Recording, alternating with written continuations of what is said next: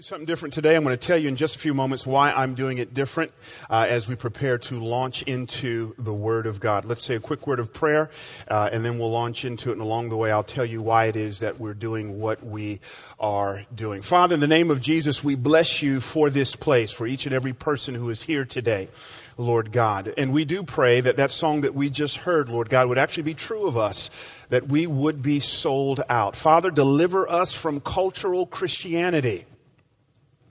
Deliver us, Lord God, from this notion of we can know you as Savior, but not as Lord. God, that we would be sold out in every dimension of our lives, at work, at school, at the frat house, on the college campus, in class, no matter where we be, Lord God, may people see Jesus in us. That's our prayer today, Lord God. Now, Lord God, I do pray for favor. I do pray, Lord God, that you would bless me in this moment as I share your word, your thoughts, your vision with these, your people. I pray, Lord God, that it would be clear, that it would be compelling, Lord Jesus. And that, Father God, we are believing you for even greater things into our future. And we ask, Lord God, that you would do it. God, strengthen those of us who do know you. We pray, Lord God, for those who don't know you, that some people would pass from death to life today, and that you would add to your church. It is in Jesus' name we ask all of these things. Amen and amen. The true story is told of the time in which the great Albert Einstein had boarded a train. And as he boarded this train, it was obvious that he was a little bit disheveled, that there was a sense of disequilibrium to him because he was frantically looking and searching for something. He was checking in between seats, underneath seats, going up and down the aisle, looking at the floor. And in the midst of all this, one of the workers on the train recognized this venerable and distinguished, by this time famous Professor Einstein. A little bit starstruck, this worker on the train said, "Oh my goodness, Dr. Einstein, it is so good to see you. Congratulations on the brand new Nobel Peace Prize that you just won. It seems as if you're looking for something. What are you looking for? How can I help you?" And without even looking at him, Dr. Einstein continued to kind of look up and down the aisles, check in between seats. And in the middle of his frantic search, he said to the train worker, "Thank you, but I'm looking for my train ticket." Well, the coworker comes up to him, and the train worker comes up to him and rests his hand on Albert Einstein's shoulder and says, "Oh, dear Dr. Einstein, we all know who you are. We know you're not trying to scam us. We know you're good for it. You don't need to continue looking for your train ticket. We know who you are." And now Dr. Einstein, already in a fit of anxiety, is now a little bit frustrated. He looks at this train worker and he says, "I'm not looking for my ticket because I don't know who I am. I know exactly who I am." He says, "But I'm looking for my ticket because I don't know where I'm going."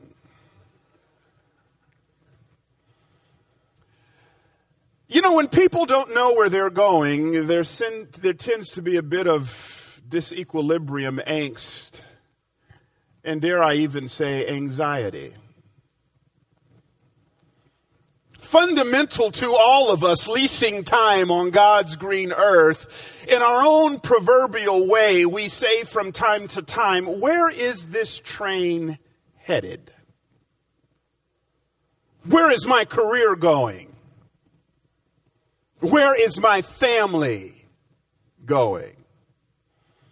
Some of you singles may be asking, where is this relationship going? At the end of the day, what I'm putting my finger on is we all, by way of necessity, have to have vision. Vision is not just something nice. Vision is not just something that is in the category of it would be good to have.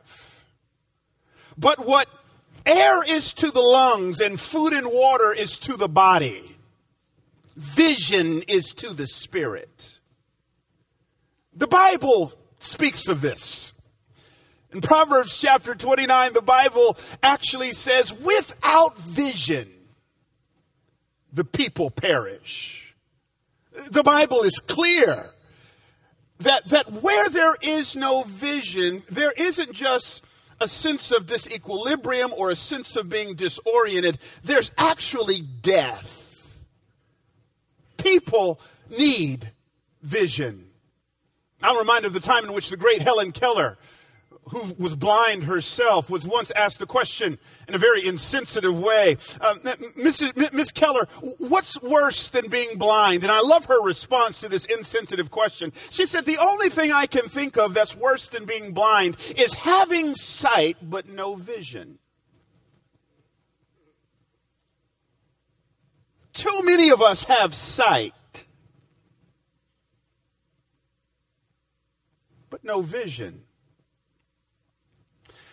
The Bible also makes it clear that vision isn't just something that's necessary. It's not just given to us to sustain us. But vision is also needed because it inspires us. In Habakkuk chapter 2, God is having a conversation with his prophet. And he says these words to the prophet Habakkuk in Habakkuk chapter 2. He says, Habakkuk, write the vision. Make it plain on tablets, the idea there of clarity. So he may, I love this, run who reads it. In other words, God is saying to Habakkuk, vision is not just necessary, but it inspires people. Habakkuk, I'm going to give you this vision. Now there's no point in me giving it to you if you keep it to yourself. I want you to write it. Make it plain so that when people see it, they don't just stand. They don't just walk, but they run. When there is a clear and compelling vision, it inspires us. And that is what Habakkuk chapter 2 points to.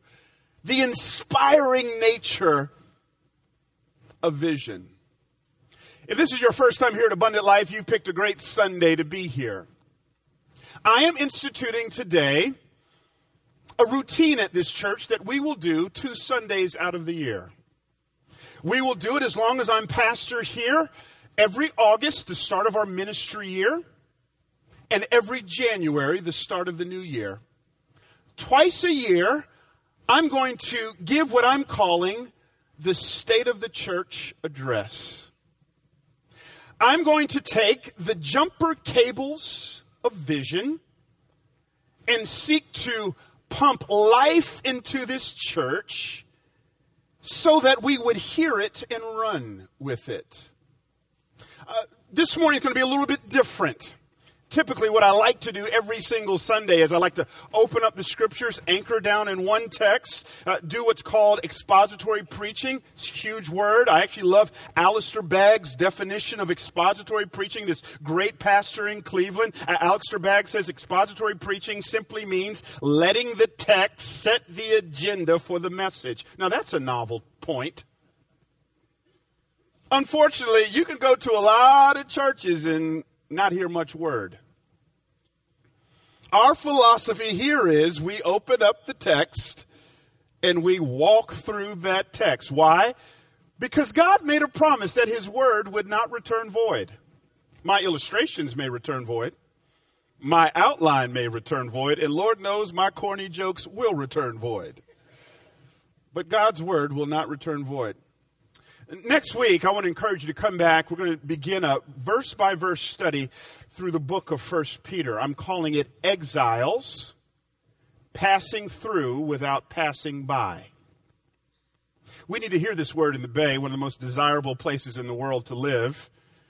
We love living here in the Bay, but you need to be reminded this ain't home. That there's going to come a point when God will say, give me back my breath, and we shall behold him face to face. We need to be reminded that we're exiles. So that verse-by-verse study is coming next week. But today, I want to anchor this message. It will be anchored in the Scriptures. But I want to give a State of the Church address. I'm going to do this twice a year. Why twice a year, Pastor? Because Bill Hybels says, vision leaks. we tend to forget what we're here for. We tend to forget, why do we sing songs? Why do we come here? Why do we take notes? We tend to forget. So we need to be reminders. I want you to kind of see this as a twice a year wheel alignment.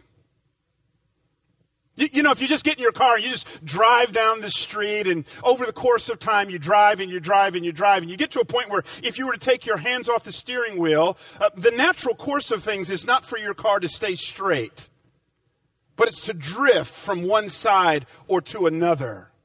When that happens, you have to take it in to get a wheel alignment. And what's true of cars is true of churches and organizations. The natural state of things is to drift, even drifting into good things. I'm reminded that as a leader, the greatest threat to current success, or rather the greatest threat to future success, is current success.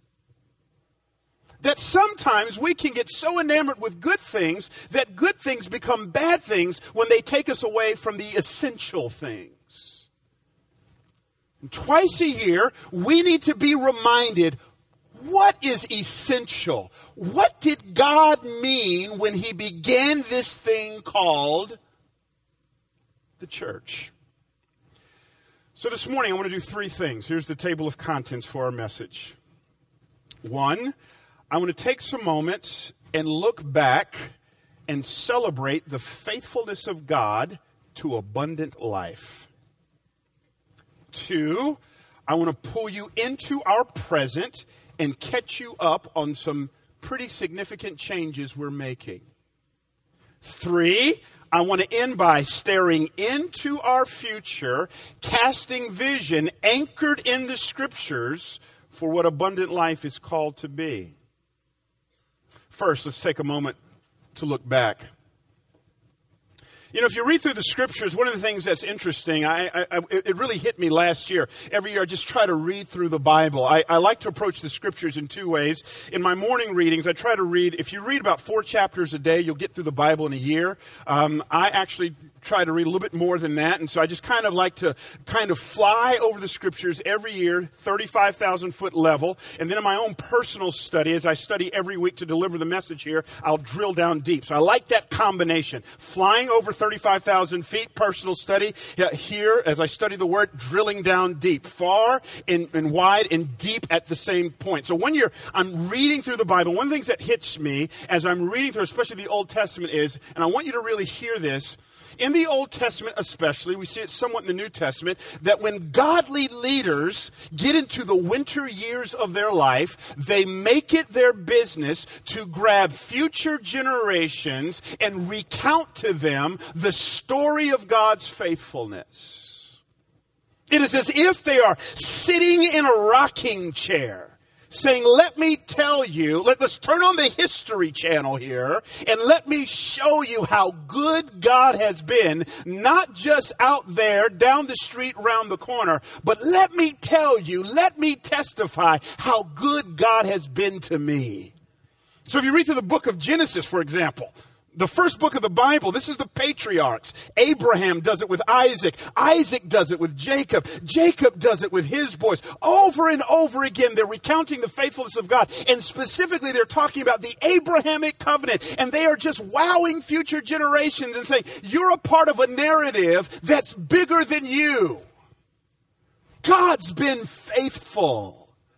It's Moses. In fact, this is really much of the book of Deuteronomy. Moses is kind of sitting in his rocking chair, giving his swan song. And over and over again, he is recounting the faithfulness of God. This is how patriarchs do. It's Samuel, who's hurt that the people said, we don't want your leadership. We actually want a king like the other nations have. And what does Samuel do? In his swan song, even though he's hurt, he recounts the faithfulness of God. It's David on his deathbed telling Solomon, listen, here's the narrative. God chose me, passed over all my brothers, and he chose me, and he made a covenant with me. And the same God that's seen me through, the same God that's kept me, is the same God that if you will just keep your hand, as my grandmama used to say, in God's unchanging hand, that same God will keep you too. This is just amazing.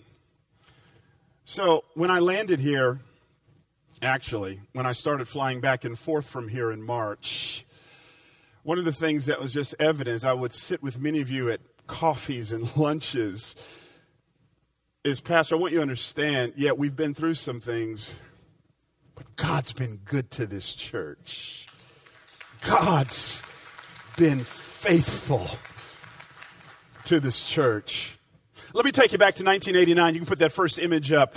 Who here was at this church in 1989 during the Saratoga days? Any Saratoga saints? Can you just stand if you were here back in the Saratoga days? We want to just acknowledge you, church, Mother Hill, people all over the place. Let's just acknowledge these faithful. Up in the balcony too, I see you all the way up in the balcony. We acknowledge these faithful saints. You may be seated. 1989, young man by the name of Paul Shepard comes to this church. Back then, it was actually known as the East Palo Alto Church of God. And as I was just doing the research here, and I don't say this to be politically correct, right? It's kind of really a problem. Now, I want you to leave that image up there. Just leave it up there. It's kind of politically correct for a predecessor to kind of say a bunch of stuff, but I'm just reminded of the sin of flattery here. You do know the difference between flattery and gossip, right? Flattery is saying something to a person's face that you would never say about them behind their back. And gossip is saying something about a person behind their back that you would never say to their face, right? So I don't want to flatter here, but I really mean this when I say Paul Shepard was way ahead of his time. He comes here in 1989, and one of the things that strikes me as I'm doing my history on the Saratoga days, if there's one word that just strikes me about those days, it's the word change. He makes 4 significant changes when he comes here. He's envisioning wanting to reach the bay, and he wants to remove barriers. And so one of the major significant changes that he makes is he decides to change the name from the East Palo Alto Church of God to Abundant Life. It's not that he's anti-denominational. He just doesn't want a denominational name in the name to be a stumbling block from as many people hearing the gospel as possible. So he changes the name. Not only does he change the name, but he changes the dress. Now, for some of you, this is no big deal. But from where I came from, in my tradition, which was Pastor Paul's tradition, you came to church suited and booted. I mean, my mom would be having a fit right now if she were sitting in the audience and I don't have a tie on. She would question my salvation. How can God hear you, preacher, with no tie on? By the way, whenever you see me with a tie on, you know Mama Loritz is somewhere in the audience. She does not play. And it was stressed out. I grew up down south. Again, I grew up in a church that didn't have air conditioning, and here I am, 9 years old, sitting on a hard pew, feet dangling off the edge of it, man, middle of August, no central air, and they give me a little wooden stick with a picture of Dr. King on one side, advertisement for a funeral home on the other side, and I'm going, yeah, I feel like I'm about to die up in here. So praise God that Pastor Paul changed the dress. But it's strategic. He's seeing down the road in visionary leadership. And he's wanting to reach unchurched people. And he doesn't want dress to be a barrier. He changes the worship style. And he even changes his preaching style. The African-American tradition, there's this very much an oratorical style of preaching, right? And I've actually been to churches where they've done the 7 last sayings of the cross and rich African-American tradition. And I love a hoop, but you got to say something to me before you give a hoop. Like, before you get to the gravy, I want some meat. So I'm not anti that, but Pastor Paul is saying, I'm in a different context. So he changes his preaching style to more of a conversational kind of style. And this is laying the groundwork for some real fruitful things. Later on in 1989, they now move to the Cubberley location. Who here was was a part of the Cubberley days. I won't have you stand at each one of these, but I see you all across here, even up in the balcony. The Cubberley days. The word that comes to mind as I did my research on the Cubberley days is the word multi-ethnic. So these changes happen, and now all of a sudden, to people's surprise, and from what I hear, Pastor Paul, he didn't have as a stated goal to be multi-ethnic, but God pleasantly surprises Pastor Paul. And white folks start showing up, and Asians start showing up. In fact, I love what one person said here. I just ripped this out of one of the communication pieces. And one person just makes the statement how we knew God was up to something. You can go ahead and put it on the screen. The thing that really struck me was when Asians came and they stayed. I thought, man, God is really doing work here. And I hope you don't take that as something bad, but just God's pleasantly surprising this church. They actually have racial reconciliation meetings. Was anybody ever part of those meetings where they're diving headlong into this issue? Rodney King happens in Southern California, and Abundant Life begins talking about that. And this church is starting to look like what heaven will look like. In fact, even to this day, some 25 or so years later, I want you to just look at it, the audience. We are reaping the fruits of those Cubberley days. Thank you, 2 or 3 of you.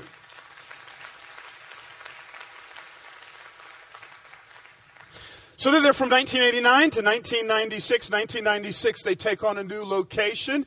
It's O'Brien. Who here was during the O'Brien days? Yes, many hands. The word that really encapsulates the O'Brien days is growth. Growth. I mean, the church gets to O'Brien, couple hundred people, and by the time they leave in 2004, 2,500 people are calling Abundant Life home. Amazing growth is happening during this time. Towards the end of their O'Brien days, it just begins to hit them. Man, we've got to do something. We're killing our pastor. He's having to add all these services. People are being disobedient. I actually hear, that, people are not supposed to be coming into service because breaking, fire codes. But the word is just so good. We're going to disobey government and come on in and get that word.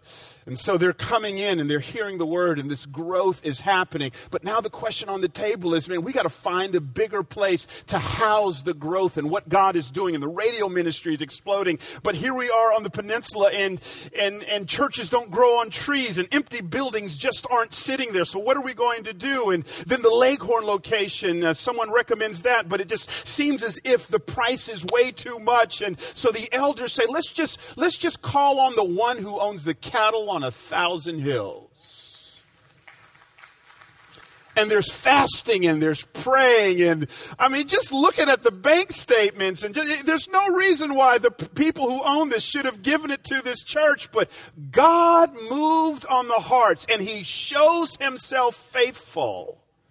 And we are meeting today in a place in which we have no business meeting. And we're here for one reason and one reason only: the faithfulness of God.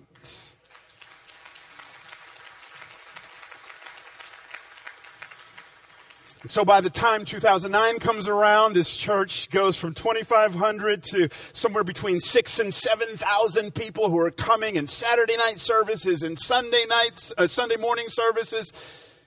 And then it happens.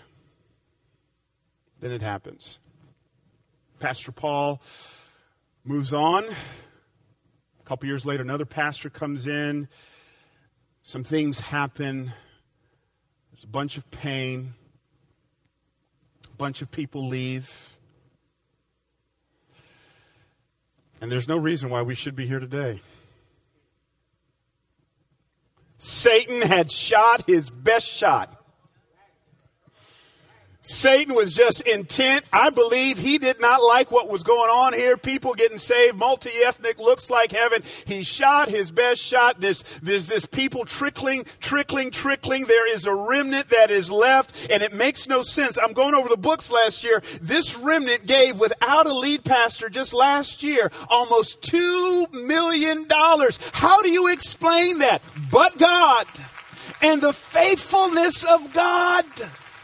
We are still meeting here today, having gone through all that we have gone through, because God's hand is still on this church, and godly leaders who are seeking God, and He is providing, just with that widow, just enough manna, just enough oil to keep us through. We ought to just take some time and to just one more time thank God and celebrate God for what He's done in this place.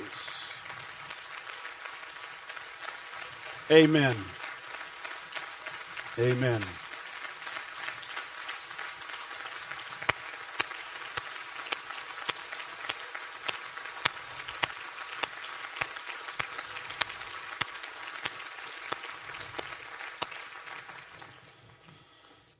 So that's a look back. God has been, is, and will be faithful to this church. I don't believe the God of Saratoga or Cubberley or O'Brien is dead. I believe that same faithful God is still at work, and that there's greater down the road for this church.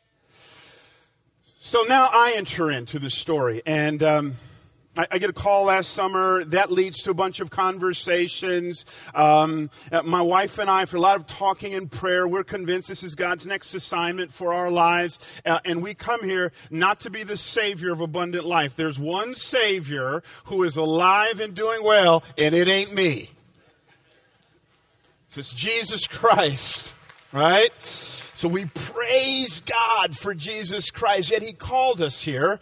And we weren't surprised by anything when we got here. The elders were they put all the cards out on the table, and we had financial discussions and church history discussions about what had happened here at Abundant Life, and some very real and vulnerable talks. And it was really sobering, but God was really clear. He gave me Joshua chapter 1, verses 8 and 9. He says, I'm calling you, one word that's going to mark your tenure here at the church. I'm calling you to be courageous.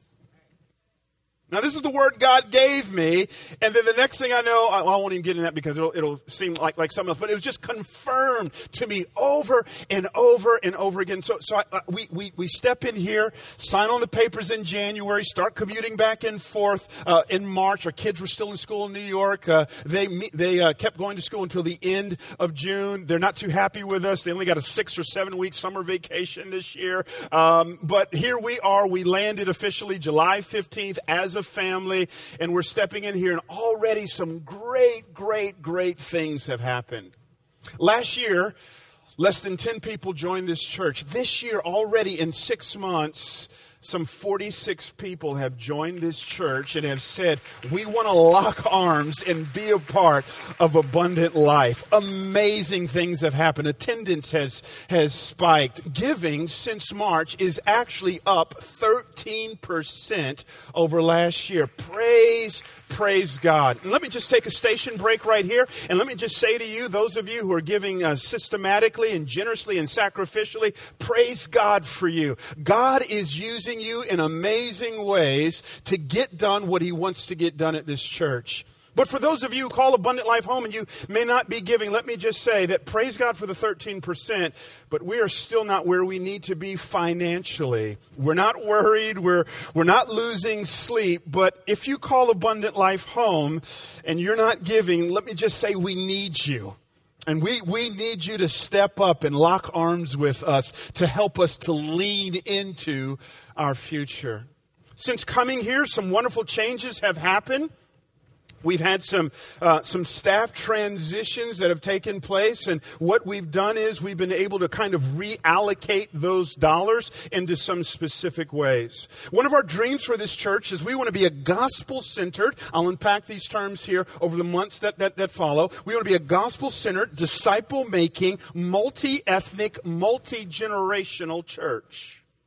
So we are not a church here. I think one of the great problems with so many churches is that so many churches suffer from the sin of ageism, where we just kind of dismiss the older seasoned saints. That is reprehensible in general, but especially in the Bible. So we want to be multi-generational. But a part of what that means is, as I've walked into Abundant Life and I've done some data and some analysis, we live in a wonderful place that's positioned to growth, a place in which millennials are flocking to, and we want to be a place that continues to attract our seasoned saints and young millennials at the same time. To help us with this, when we had some of these staff transitions, I decided that one of the things that we could do to help be a gathering spot and to strengthen our gathering is to bring on a worship leader who will join Anton in the team. And already we've been blessed by the worship leading of Cormac Parker Jr., who's not here today. He's back home in Kentucky with his mom, but will be back next week. Just recently, I asked on an interim basis for Aaron Alvarado to give leadership to our student ministries. He came on an interim basis this summer, and we're just now making him full-time. Already under his leadership, just in 90 days, the student ministries, middle school and high school, has gone from 17 to over 40. Great things are happening.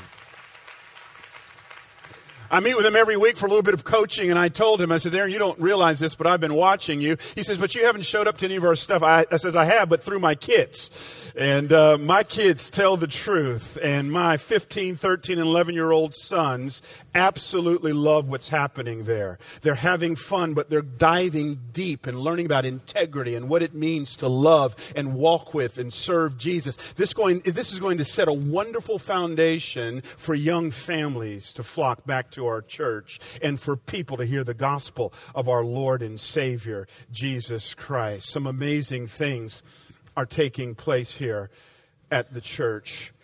Well, as we round third and head for home, what is our future? In order to answer that question, I'm just a big believer that if you take care of mission and vision, if you give people their train tickets and tell them this is where this thing is headed, everything else falls into line, including money. So if you line up with God's vision for the church, everything else falls in line. In order to get our arms around what kind of church we want to become, it's important that you understand, in general, there are 4 kinds of churches. Let me give them to you right now.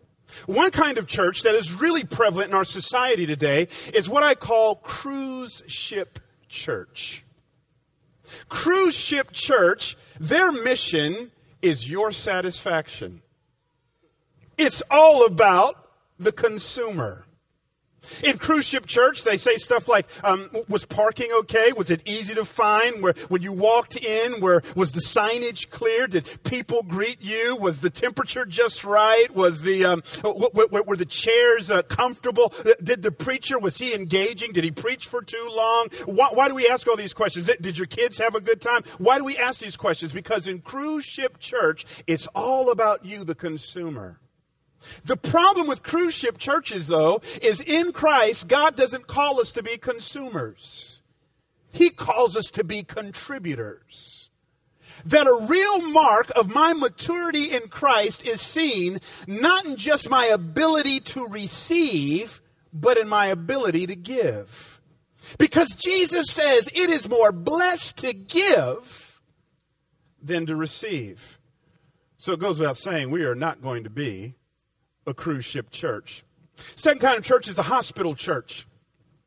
This kind of church is just catered towards the broken, towards the sick. Now, to be clear, yes, churches should go after those who are broken. In some sense, all of us are broken. All of us have dysfunction because sin is brokenness and dysfunction. We all have that. In fact, Jesus said in Luke chapter 5, it's not the healthy who need a doctor, but the sick. I haven't come to the righteous, but I've come for sinners. I've come for sick folk. Here's the problem with hospital churches. They tend to take a 30-year mortgage out on a hospital bed. In hospital churches, they tend to encourage long-term sickness and brokenness. They keep saying, you're so broken, and you're so broken, and you're so sick, and you're so sick, and you're so broken. There's some Christians like that. I don't like being around them. Like if you're always at the altar, if you're always going through, at what point do you go, Jesus died so I could have some victory? Jesus died so I can have some health. It doesn't mean we don't get hurt from time to time, but we don't stay hurt. We get the healing that we need. We get the fixing that we need so we can keep this thing moving down the road. Third kind of church is what I would simply call amusement park church. Amusement park church is all about numbers. Let's just get them in, get them out. Let's get as many people as we can. Let's feature a ride or a series of rides. Let's run commercials on these rides. Let's get people really excited about the rides and get them in, get them in, get them in, get them in, get them in. An amusement park church, it tends to cater around one charismatic, dynamic personality. Let's make him the Michael Jordan of the crew. Let's make him the featured ride of the church. And everything in the church orbits not around Christ, but around this dynamic individual.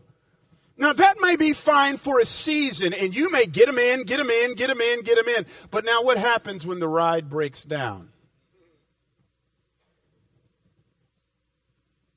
Our faith is not in a human being. It's in Jesus Christ.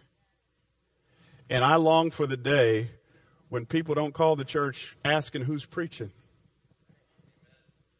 Because the emphasis is not on the messenger, it's on the message. So let me just stop right here. Let's just catch our breath. Let me say the most uninspiring thing I'm going to say in this message. We are not going to be, either of those churches, especially, we're not going to be an attractional amusement park church. Let me just say that right now. I don't say this to disparage any of my predecessors. I praise God for them. I am vehemently against shadow boxing my predecessors. I'm not going to say anything bad about them. God used them in significant ways. In fact, as I travel this country, true story, I was just in Colorado preaching to Pro Athletes Outreach. This tall white guy comes up to me named Steve Stenstrom. And, he says, abundant life, man, that church changed my life. Yes, praise God for it. So why would I want to disparage anything anyone else has ever done? But I need you to really hear me right now. Because if you miss this, you'll miss everything else that we have to say in the last 10 minutes together. Put up that picture of abundant life inside the sanctuary, packed house. Many of us can remember those days, right? It's good times. Here's what I want to tell you. As I sat down with coffee with many of you, as we've had lunches, as we've talked, as you sat in my office, some of you, I shouldn't say some of you, most of you, the way you've come across to me was, that was the good old days. And success is getting back to that. So we want to get back to that. We want to pack this place out. So let me just say this. The problem with people in general, and I especially see this with church people, is we tend to take a picture of the church when we think it was at its best. But what we don't realize is the church is not a picture, it's a movie. I'm going too fast. The problem with many of us is we tend to take a picture of something when we perceived it was at its best. And that picture stays stuck in our minds. But the problem is, abundant life ain't a picture. It's a movie. So you need Bible. Children of Israel come to Moses one day. And we sick of this manna and with this occasional quail. Whew, we sure had it good in Egypt. Man, them ribs was good back in Egypt. Them collard greens was off the chain back in Egypt. You're going, are you serious? Like you were a slave.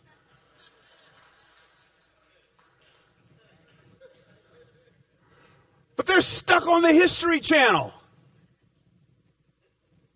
What have they done? They've taken a picture and they refuse to change and adjust to their present and live into their future because they're still stuck on a picture. You with me on that? So here's what I need you to understand. We bless God, especially for Pastor Paul and the way God used him. We bless God for him. You'll never hear me talking bad about him. We bless God for him, and I say that legitimately. Many of you sitting here, you got saved, you got strengthened, you got better under his ministry. Praise God.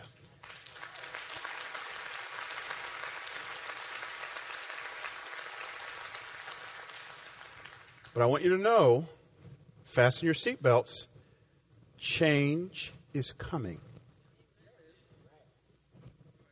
Hear me. And when it comes to change, there tends to be three kinds of people. Critics, advocates, and bystanders. Yeah, y'all ain't shouting amen on this one. Change is coming. And when change happens, there tends to be three kinds of people. Critics, advocates, bystanders. Now, to some degree, we all have that in various things. I mean, I remember when I first bought TiVo. You guys remember TiVo?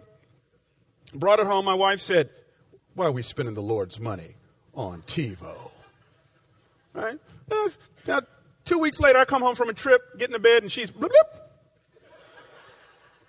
She's recording stuff and things of that nature. So we've all got, and there's some things we should be critics of.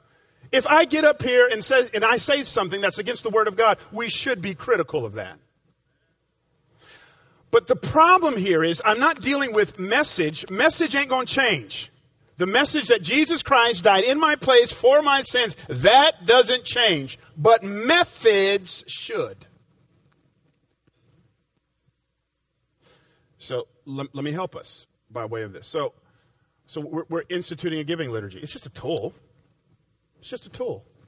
Some of you, when it comes to the giving liturgy, advocates, you've actually emailed me. Oh, Pastor, that's so good, man, so good. Can you email me the actual words of that liturgy? I want to use it devotionally. Some of you are going, I didn't send you that email. Some of you are critics of it. There's nothing unbiblical about it. But maybe some of us are critics because maybe in Pastor Paul's day, we didn't talk much about money.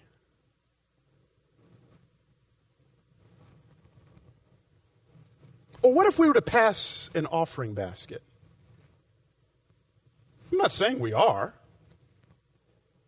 There's not a verse in the Bible that says, thou shalt not pass an offering basket.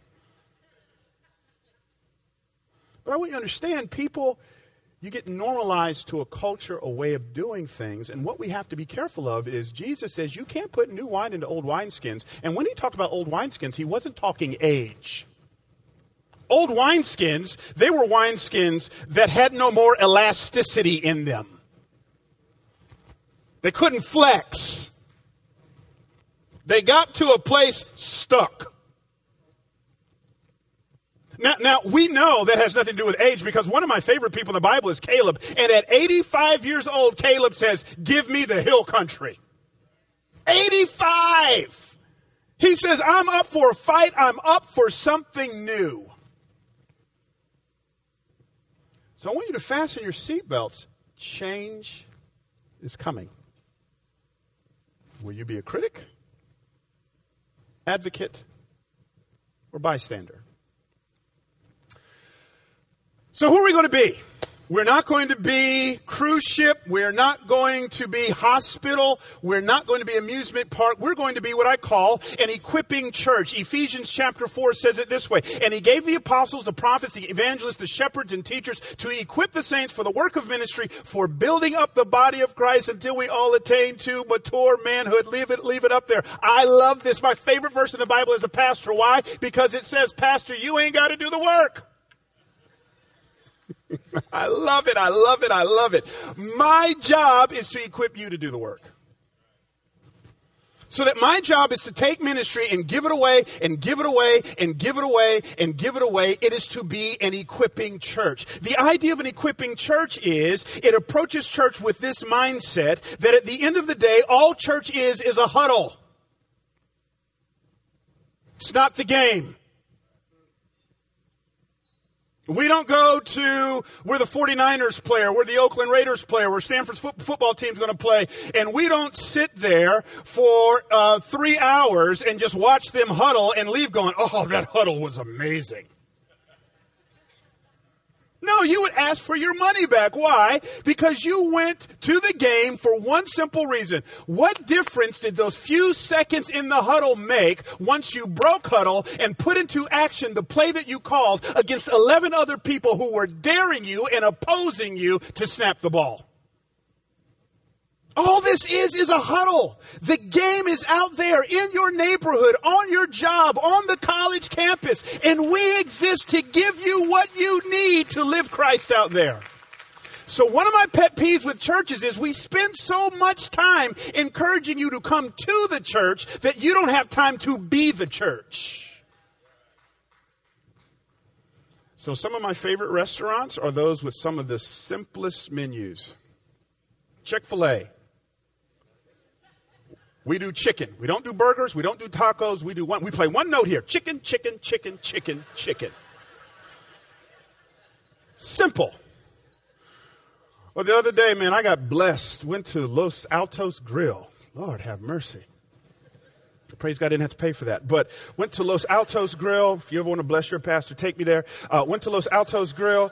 And it's just a simple kind of one-page menu. I go to Cheesecake Factory. Too much going on. My heart gets, beating fast. My chest gets tight. Look, what you need is simple, simple, simple, simple, simple. Some of y'all are doing too much. I'm seeing you too much around here. So what a Christian's mindset is, just moved into this neighborhood. Maybe God wants me to be the chaplain to my neighborhood. How do I reach my neighborhood? You can't reach your neighborhood and be at the church all the time. You just can't do it. So some of you all just need to go, I'm going to do 2 or 3 things here. These are some areas where I need to get equipped so that I can give ministry away. Now, in order for an equipping church to happen, 2 things have to happen: mission and leadership. What makes equipping churches hum, what makes them thrive, are 2 things: clear vision and leadership. What is our vision? Matthew 28:19-20. Go therefore and make disciples of all nations, baptizing them in the name of the Father and of the Son and of the Holy Spirit, teaching them to observe all that I've commanded you. And behold, I am with you always to the end of the age. Now, some of y'all are really disappointed right now because you were expecting me to give you something new. You wanted me to give you the cheat codes to Pokemon Go, or you wanted me to unveil the new iPhone 17 to you. Tell me something new. C.S. Lewis says the problem with most Christians is it's not that we need to be told something new. We need to be reminded to be faithful to something old. Jesus says, here's the mission for every church. Go, therefore, and make disciples. One command, make disciples. The idea of make disciples, it means to produce reproducing followers of Jesus Christ. It means I connect my life to someone else. I take what has been poured into me. I pour it into them. Get them nurtured so they can pour into someone else, so they can pour into someone else. This is about multiplication. It's not just about consumption. So this changes the game. So now, When you come and hear me or any preacher preach, you need to be thinking, how can I take this and give it to someone else? Not just consuming. Too many spiritually obese people in the church. I got to take so that I can give. That's discipleship. I got to fly. So there's one note we play at this church. One note, one note, one note, one note. All we do here is chicken, chicken, chicken, chicken, chicken. That's the page we're turning here. The vision is not to add more services. It's a puny vision. What, 10 million people in the Bay? There's not enough services to reach them. So what? Yeah. 4 services, 8,000 people, but there's 10 million. I think what gives us the most bang for our buck is for each of you to think of yourselves as ministers who are going to reach everybody who has been planted in your sphere of influence. But in order for that to happen, you've got to be equipped. And so here's what we've done. I've made some changes. I said, I want to be clear to our staff. I says, we are simple. We're going to be like Los Altos Grill. 1-page menu. 1 page. This is not Cheesecake Factory. 1 page. Real simple. We're going to begin with that by, I told our staff, we've got to change our culture.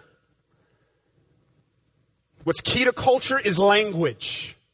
So I've changed the titles to most of our staff, and I want to show you what I've done. Stacy Davidson, who oversees our children's ministry, I've now changed her title to Director of Children's Discipleship. That's her title. Her job is not to disciple your kids for you. Her job is to come alongside of parents and to help equip their kids with what they need. I will never use this language here. Our kids are not the church of tomorrow. They're the church of today. And they need to be equipped with how they walk with Jesus Christ. Pastor John Gorin is our pastor of adult discipleship. And I want you to hear me. The showroom vehicle of our church is growth groups. That is the primary venue by in which we're going to make disciples. So you can't call yourself a true member of Abundant Life but not be in a growth group. It's going to be there where you learn about discipleship. It's going to be there where you're nurtured in your faith. And it's also going to be there for the first time. I've asked Cheryl DeGree, who's over our Justice and Compassion Ministries. I said, look, the problem with so many growth groups is so many small groups and so many churches. It's just give me info, give me info, give me info, give me info. Let's meet some people, but that's not how people are formed. People are formed by ideas and experiences. So Cheryl DeGree is going to come alongside each of our growth groups, going to learn what it means to really serve the least of these. Each of our growth groups is going to get their hands dirty serving them. Pastor Eric is pastor of guest discipleship. From the time a person first comes here, if you fill out one of those cards and you drop them off, you're going to get a phone call from him this week. He's pastor of guest discipleship. Then there's Carissa. I've asked Carissa to oversee not only global missions, but we're instituting something new in January called our Equipping Center. Hear me. It baffles me. How many churches are not talking about key things that we need to disciple our society effectively? I don't know how you make disciples in the Bay and you're not equipped with how to walk with your gay neighbor. Not in a way that bashes them with truth, not in a way that's hateful and so truth-oriented you're condemning, but not in a way that pats them on the back and say, do what makes you happy. When people saw Jesus, they saw a man full of grace and truth. So our Equipping Center will be a network of classes, 6 weeks, 8 weeks, 10 weeks. We're going to talk about how to share your faith, evangelism. What does that mean? We're going to equip you with that. How to walk with your gay neighbor. We're going to give you the foundations of the Christian faith. That gets launched in January. We've got some meaningful programs coming up, and I've talked to you about them, the Men's Huddle and Marriage DNA and young adults and student ministries. But friends, this is just the beginning. I want to reach 10 million people here in lockstep with other churches. We're not the only church. But in order for that to happen, we've got to get healthy internally. We've got to start running in the black. We're still running in the red. And in order for that to happen, We've got to preach mission. And I want to get to a place where we are now training young leaders who have a dream and vision to plant gospel-centered, disciple-making, multi-ethnic, multi-generational churches right here in the Bay. See, I want to show you again, that's the vision. Not more services, but the vision is how do we reach the Bay Area and our world for the cause of our Lord and Savior Jesus Christ. And it begins with us being serious about discipleship. In the wonderful book, The Odyssey, written by Homer, there's an older guy by the name of Odysseus. And Odysseus is concerned because he's going off to war, but he's got a young son named Telemachus. And he's concerned about Telemachus' well-being. So he wants to know who's going to look after Telemachus once he's at war. In order to look after his son, he recruits an older, wiser person who has received a bunch of stuff. And he asks this older, wiser person to invest in his son. And you know what this older, wiser person's name is. His name is Mentor. Synonymous with discipleship. Friends, during my tenure here at the church, and I hope it's a long one, I hope it's decades, and then I become pastor emeritus and get on the next pastor's nerves, and I say that tongue-in-cheek. But during my tenure here, we're putting a full court press on getting you everything you need to walk with Jesus in the marketplace. To be the mentors, the disciplers. So I just want to serve notice. If you're here and you're checking out our church and you just want a place where you can just worship and get some food and go home and live the same kind of life, this ain't abundant life. But if you want to grow in your faith to the point where you're no longer a consumer, but you are a contributor, if you want to get equipped on how to lead your neighbors to faith in Jesus Christ and make a difference in our world, this is the place for you. And it's the place I've been dreaming about, and God's going to do it. Amen.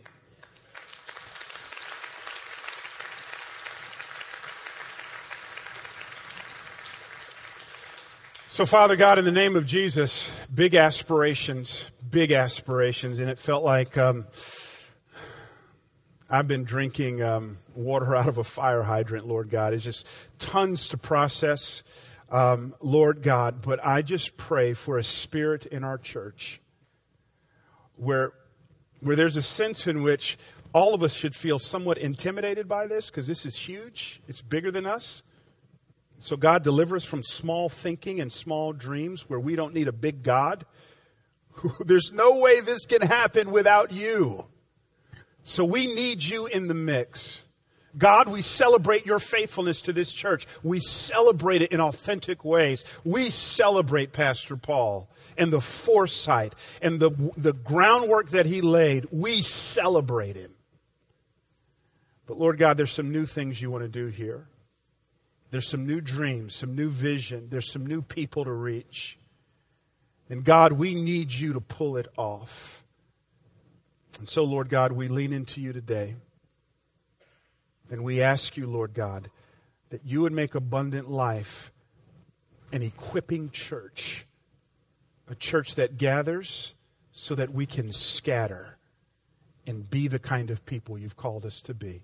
Now, Lord God, would you be so kind as to save someone's soul, to add to your church? It is in Jesus' name I ask these things. Amen.